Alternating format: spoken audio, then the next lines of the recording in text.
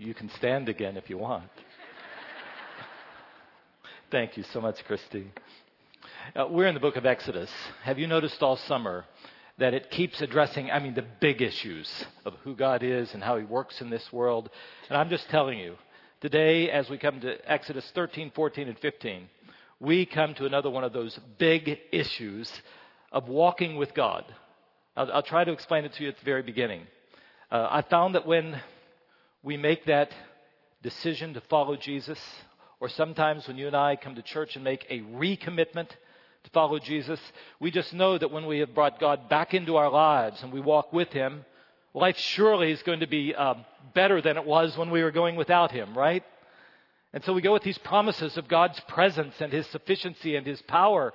And we just know that we're going to pray more and love people more, and that broken relationships, they're going to be reconciled, and all of those places where we've given into temptation, we're going to have victory. We just know that our lives are going to be better with God than they had been when we've been leaving Him out of our lives. We know that. But then, the longer we continue to live, we begin to learn that journey, that path toward a different kind of life is not always as direct as we would like it to be. Am I talking too vaguely here? Do you know what I'm getting at when I say that? It just doesn't seem to be as victorious immediately as we thought it would be. And that brings us to this text, because I'm telling you, the text we come to today is a classic case of this. Now let's come back again. The Israelites, God's people, were getting out of Egypt. The Passover in my last message has just taken place. And now they are going out, and they must have thought, everything we have been dreaming about is now going to happen, and God is going to go with us, because not only were they getting out of Egypt, but all the Egyptians were telling them, you get out, and here, take bread, here, take jewelry, whatever you need, just get out. No more of these plagues. It must have been unbelievable for them. After all of these years of slavery and how hard-hearted the Pharaoh was, now they're being begged to leave. They must have wanted to come together and sing, free at last, free at last, thank God Almighty, we're free at last, don't you think? But they weren't. Not completely free, not yet. In fact, when you read this story, if most of those Israelites had known what lay in front of them, they probably would not have left Egypt at all. Because that great promised land that was real and that God said they would come into was a long way away and many, many years away. Only the youngest of them who had experienced that Passover that one evening would be able to make it into the promised land. And I'll tell you, did you notice this, Christy was reading? Before they'd gone even 50 miles, they were whining and complaining about the problems that were already there. And so in this, my brothers and sisters, I've got to tell you, God's path to make us what He promises us we will be and what we are meant to be is seldom short and never easy. What an upbeat sermon this is going to be. God's path to do all that He promises He's going to do in our lives is seldom short and never easy. And all of us who have walked with Jesus for any amount of time have had to come to grips with that. That in between that time that we made that commitment to Jesus, and on the other side, when we're finally, as Colossians 1:28 says, we are complete in Christ, there are often long years of struggle and hardship and sometimes doubt. And the Bible is so realistic about that. When we have to take the time to read it, it tells us about that. So in one day, the Israelites experience a great victory so that they know God is there. And they have a promise of what they will do. But then they had to spend years in a wilderness before getting to the promised land. The promised land is on the other side of a desert. That's what we begin to read about there. It's real. It's real. And God's going to get them there. But in between, there are temptations and difficulties and doubts. And I've just found in my many years of being a pastor that a lot of churchgoers have not, when they've entered into this thing, have not been made aware of that. And I want you to be aware of that, because God wants us to know that He even uses those times through the wilderness to do His remaking in our lives. And I find that unless people know it, that when the difficulties come, they begin to wonder if it's real. And the big temptation is we want to go back to where we were. We want to go back to Egypt. And that's not what God made us for. He did not make us for slavery. So I'm telling you, in the text today, at the very outset of the journey across, God implants several messages to them. I can't go through them all because I don't have time, so you have to come back next week. So even if you've traveled for a long way to come, you've got to come back next week. But we're going to see some of the great lessons, because I find in my own walk with the Lord that these lessons that He gave to them are as relevant to me as they must have been to them, and I think they will be to you. So, okay, as we are walking through, we're still here on planet Earth, fallen planet Earth, even as we wait for a remade heaven and earth. What does God want us to know? And He starts right with where I think we always should start every time we come to church, with God saying, remember who I am. That's how this whole text has been in Exodus. Remember who I am. And this is what He declares in Exodus 13 and 14. That God is the Lord. 2, that God is with us. And 3, that He will keep His word. Will you grab hold of that? That the God we worship, the same God as they were following, is the Lord over all gods. He never leaves us alone. He is with you and me wherever we are. When the Kilmers go to Turkey, He will be there.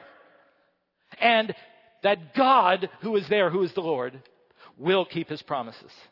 I'll just try to show that to you quickly from the text. I'll start with that last one, that He will keep His word. I don't know if you ever noticed that obscure little text in chapter 13, verses 19 and 20, where they were told to carry Joseph's bones with them from Egypt to the promised land, and he'd lived centuries before. Does that strike you as being weird? Do you know what that's about? That, Exodus is the second book of Moses, but there was a first book of Moses, and that's the book of Genesis. And in that first book of Moses, the patriarchs were there, and one of them was Joseph.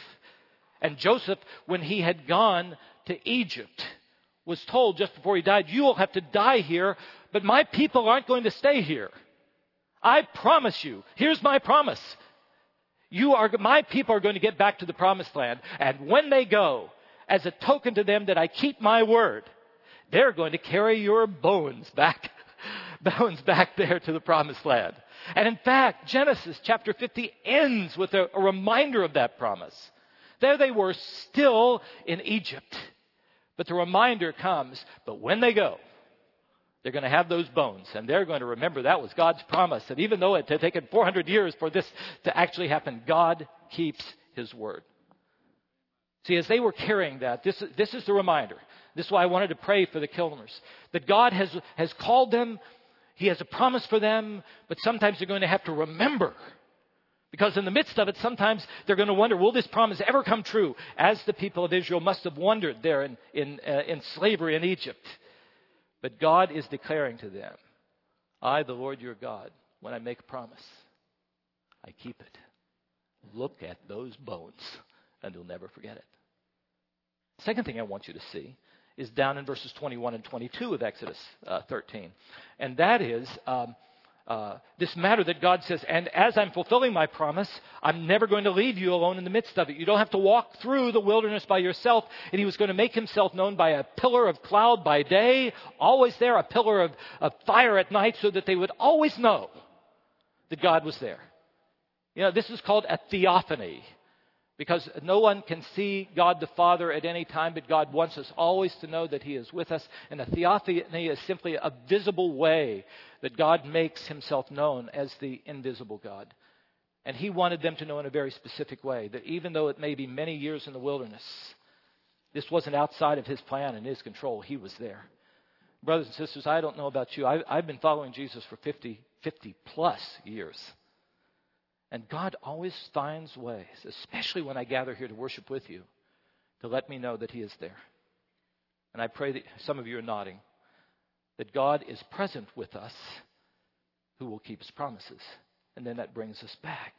Who is he then? And twice in this text, as he's done throughout the book of Exodus, and here in chapter 14, verse 4, and again in chapter 14, verses 17 and 18, God says, here's what I'm going to do. I'm going to make known my glory, which means he's going to make known who he is.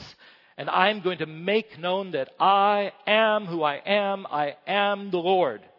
Everything you've been learning about me all of your lives, that I created the heavens and the earth, that I deal personally with people like calling your forefather Abraham, and that I even forgive sins. Because remember that rotter in your background named Jacob, who was such a deceiver? I didn't give up on him. And that means even as much as you grumble and complain, I am willing to forgive you because I am a gracious God. I am who I am. So as we start our lives, this is where, whenever you come to church, I always want us to fix our eyes upon the God that we believe in. And to always know who he is. He is the Lord over everything. There is nothing we face that is greater than he is. That he is with us. And he will keep his promise to conform us to the image of his Son. There's the first lesson he wanted them to grab, and I want you to grab hold of it. Have you? Can I go to number 2? Let's go. Number 2. So when we live with that kind of a God, then when we face these difficulties, the way I put it is, an obstruction is not the same as a dead end. So we're on this journey, and God says, this is where I'm going to get you. And it seems like we're not getting there. I want you to know that when you walk with this God, an obstruction is not a dead end. Look at chapter 14, verse 10. All right, so they were leaving. They were wandering around there because God was sending them a different path. Pharaoh said, what on earth? I've lost all of my workers here. Let's go get them again. And they comes after them. As Pharaoh approached, in verse 10, the Israelites looked up. And there were the Egyptians. The way it's written is much better in Hebrew. They did not expect that at all. And look at their response, because it reminds me of us. So they were terrified and cried out to the Lord. And they said to Moses, was it because there were no graves in Egypt that you brought us to the desert to die? What have you done to us by bringing us out of Egypt? Didn't we say to you in Egypt, didn't we tell you, leave us alone, let us serve the Egyptians? No, they'd never said that. Do you find their unbelief so quickly? Do you find that unbelievable? I mean, they'd just seen 10 magnificent, victorious miracles of God. But we find it very believable, don't we? Because this is the way we are. God does something one day, and then the next day we say, do it again or I'll forget. So we come to church here at Lake. I thought we might pray, Lord, I made a commitment to you in that Alpha class. And I thought you'd make things different. Instead, when I got back to my family and I tried to tell them about you, it's even worse than it was before. I feel cornered, Lord. Or, Lord, I went up, Pastor Greg called us to come up after church, and I went up and prayed with those wonderful people, and they prayed, and I just knew things would be different. So I shared with my girlfriend about my new faith, and instead of us coming together, she said, I don't want to go out with a religious nut. Lord, you have made things worse. Things are hard, and it's not just because they're hard, it's because I'm following you, they're even harder. Have you ever heard words like that spoken by anybody? You ever heard them come across your lips? That's what happened here. So maybe you come to church today and you can relate to what these Israelites were feeling. There is something really hard going on in your life. And I'm telling you that obstacle is not there by chance. It is not a dead end. And a couple of observations I just want you to grab hold of with regard to that. The first one is, God sees more than you and I see. He sees more than you and I see.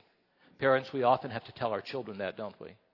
I tried to find another way to say it. The other way I was going to put it was, you've got to know that the situation would be worse if we left God out and we just did it ourselves. Because we think it's a better path we're going, but God sees more than we see. Because there were at least two routes out of Egypt. The most obvious, the shortest route, was to hug the Red Sea along the coast more to the south. A good friend, Jim Hoffmeyer, who's a professor, Egyptologist back in Chicago, said if they had gone that way and there would have been no obstructions, they could have gotten to the Promised Land in less than a month. But God knew there were problems there. He saw more than they could have seen, so He sent them on another route between the desert and the shallow upper reaches of the Red Sea. That's where He sent them. Now, what I find encouraging is the reason why God gives that He sent them there, and it's in verse 17.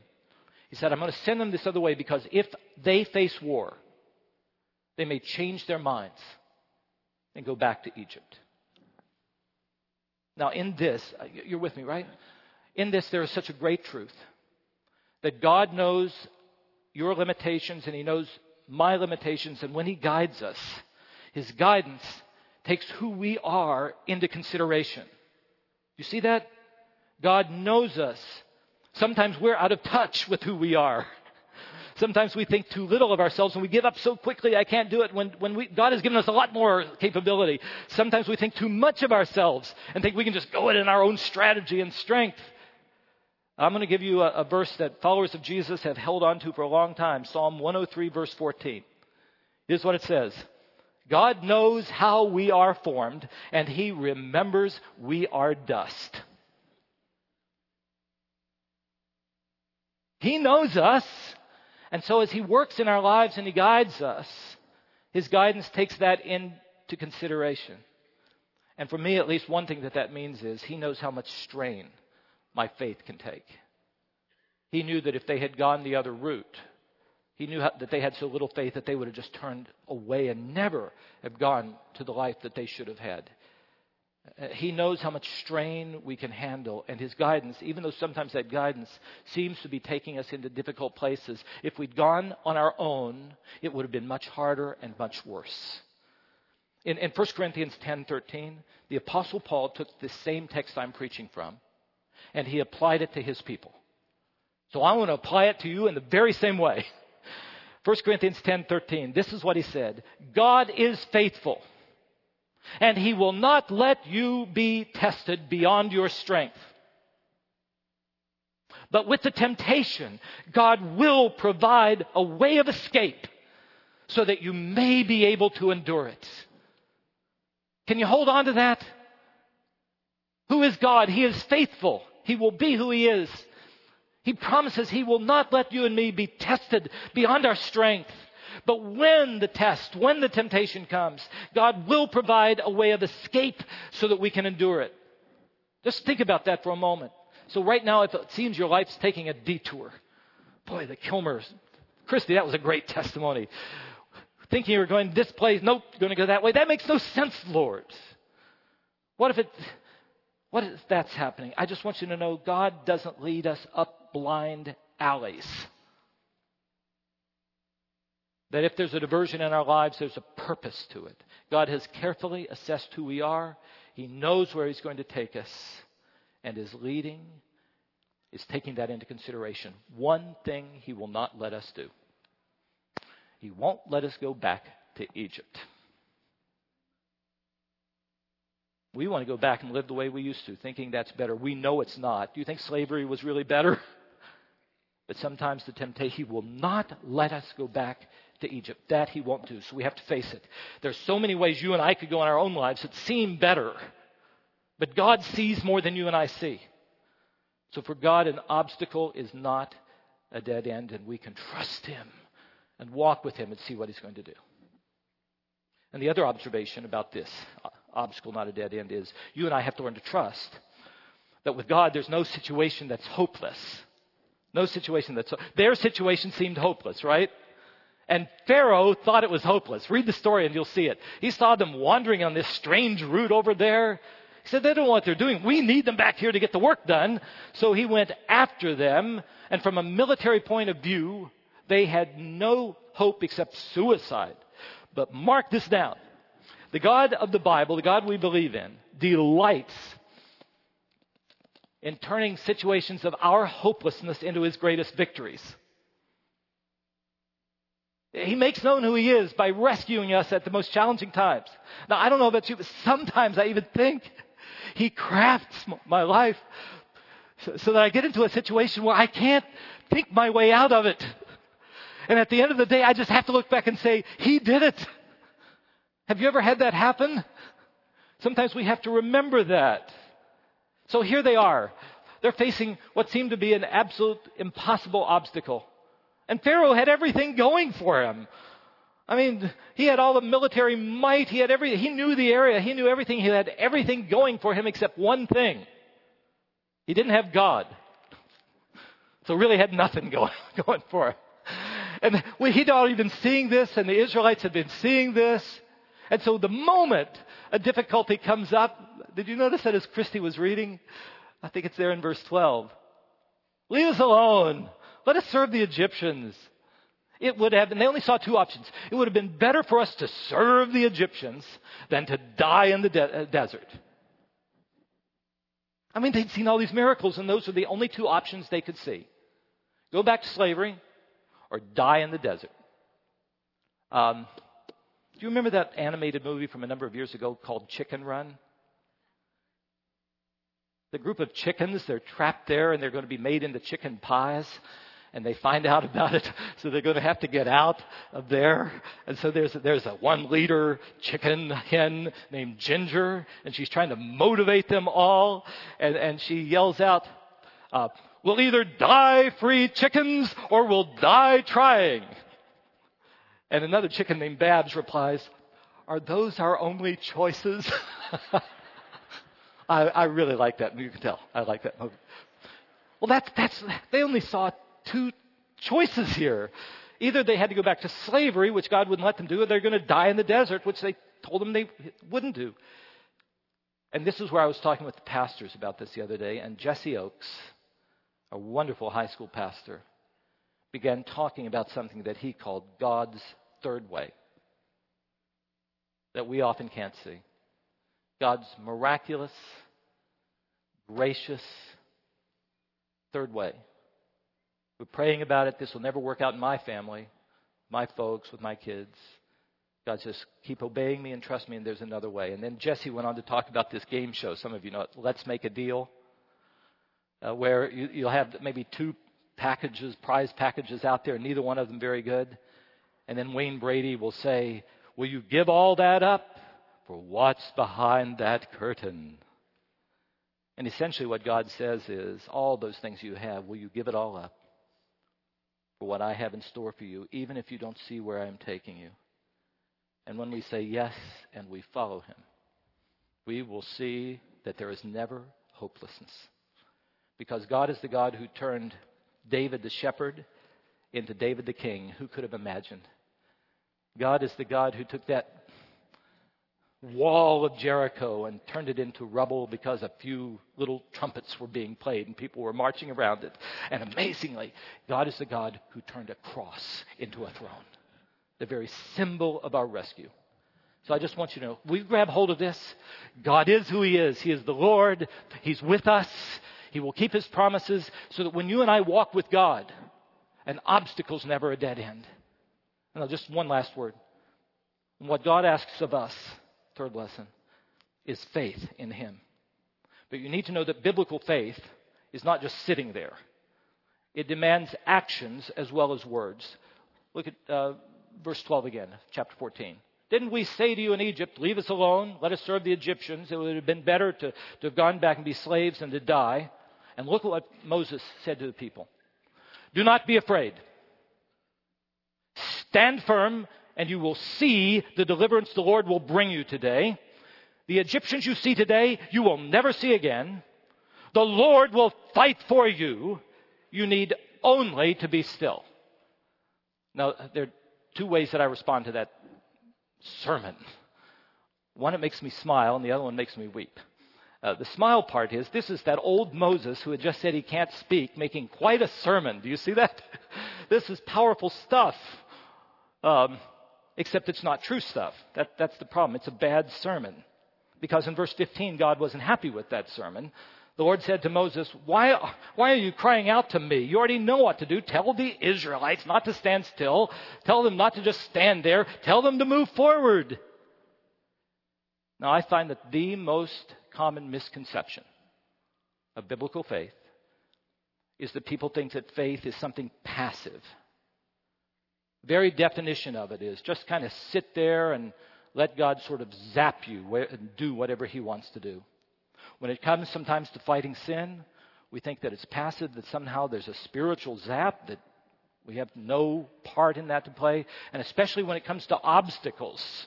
What do we think? It's kind of like a Star Trek, beam me over to the other side, God. You see? Especially when we face obstacles. And so you're out of a job. Just look to the Lord, brother. Don't turn in those job applications. So you're ill. Just don't go running to a doctor. Though God made everything that's in medicine, and all the knowledge that they have is His too, and students. So you're worried about your exams. Just pray about them. Don't spend all that time studying. That's what's happening here. The Red Sea is in front, the enemy behind, and what advice does Moses provide? Stand firm. You only have to stand still. Sit back and just pray about it. Watch what's going to happen. And God says, why are you crying out to me? You know what you're supposed to do. Get them to march forward in obedience to what I have said. Are you surprised by that advice? I'm guessing that some might be, because we have this weird understanding of what biblical faith is all about. Faith is never likened in the Bible to just sitting down. The image much more often is a marathon. We trust God and we go forward in obedience in trusting everything to Him, but it's active. Victory over sin doesn't happen passively either. We stay away from places of temptation. We work out our salvation, bring it to completion. And when there are obstacles, don't think you just sit down and they're going to evaporate. God gives us a responsibility, a role to play, and that really makes life exciting. Life would be boring if He didn't. And so whenever we face an obstacle and we don't quite know what to do, we always know some things He would have us to do. Spend time in prayer. Go and witness to a friend. Show the love of Christ to people that He brings across your path. Do what you know God would have you to do in obedience. And as you and I are moving, you'll find that God shoves us in this way or that. Because biblical faith is not just standing still and watching God act. Faith is always hearing God saying, you're mine, I am yours. Go forward in obedience with the expectation that God is going to act. Trusting and trying are not opposites in the Bible. We step out. Faith without acting upon that faith is dead, Book of James says. We've somehow separated belief from action, but the Bible never does that. What we truly believe leads us to take a step forward. So we see it throughout the Bible. A paralytic who's never reached out his hand. Do you remember what Jesus said? Reach out your hand. I can't do that. Reach out your hand. It's healed. Abraham could never have made it if he had just stayed in the land where he was. He had to take a trip out, not knowing where God would lead him. The Israelites had to move around the walls of Jericho for them to go down. And in this case, Moses would stretch out that rod and then the seas would part. And the people needed to be marching forward so that they could go across on dry land. That's how God always works. I'm going to stop there today. So you have to come back next week. But you've got to remember these things. God is the Lord. And whatever you face this week, He is with you. And He will keep His promises. So that when you face obstacles, they're not dead ends. God knows what He's doing. He sees more than you and I see. There's never hopelessness when God is there. And our response is to obey Him, even as we see how He is going to get us across that Red Sea. Just about a year ago, I brought you an illustration. I'd been at a Wheaton College board meeting, and the Billy Graham Center board there is headed up by a man named Lon Allison. Any of you remember he had made a trip up Mount Kilimanjaro? Lon had always wanted to go up Mount Kilimanjaro. I think I have a picture of it here. It's daunting. I think we have a second picture. It's also just beautiful. I mean, climbing that thing is hard. He'd always wanted to go. He'd heard it was grueling and hard. So he was there. And it's funny, he said, the guide said, okay, let's go to sleep, and we'll tell you what we're going to do later. And in the middle of the night, the darkest part of the night, the guide was there waking them up. This made absolutely no sense to Lon. And he asked him, why are you doing this? And he wouldn't answer him at all. But he went. Lon and the others went. They'd never get up there if they didn't go. And so they got up, and he said it was even harder than everybody said it would be hard. And Lon is fit. If you ever see, he is fit. So if it was hard for him, it's hard for many people. But after this hard, grueling trek up Mount Kilimanjaro, they finally made it up to the very top. And he said it was hard, but it was worth it. It was worth it. But he still was frustrated at that guide. Why couldn't we have gotten up early in the morning when it was light instead of doing this? And this is what the guide said to him. We have learned that if people can see the challenges and dangers ahead of them, they will not go. But after they arrive, they are thrilled that they did. So we go through the night and ask you to trust us to bring you safely to that desired destination. And that's what God says to us. He'll get us up, take us through the difficulties, but He will be there, and He will bring us home because He is the Lord. He is always with us, and He will always keep His promises. To His glory. Amen. Amen. I'd like to have our musicians to come. We have a great song we're going to sing in response to this, but let me lead us in prayer as we do. Father, we bow before you.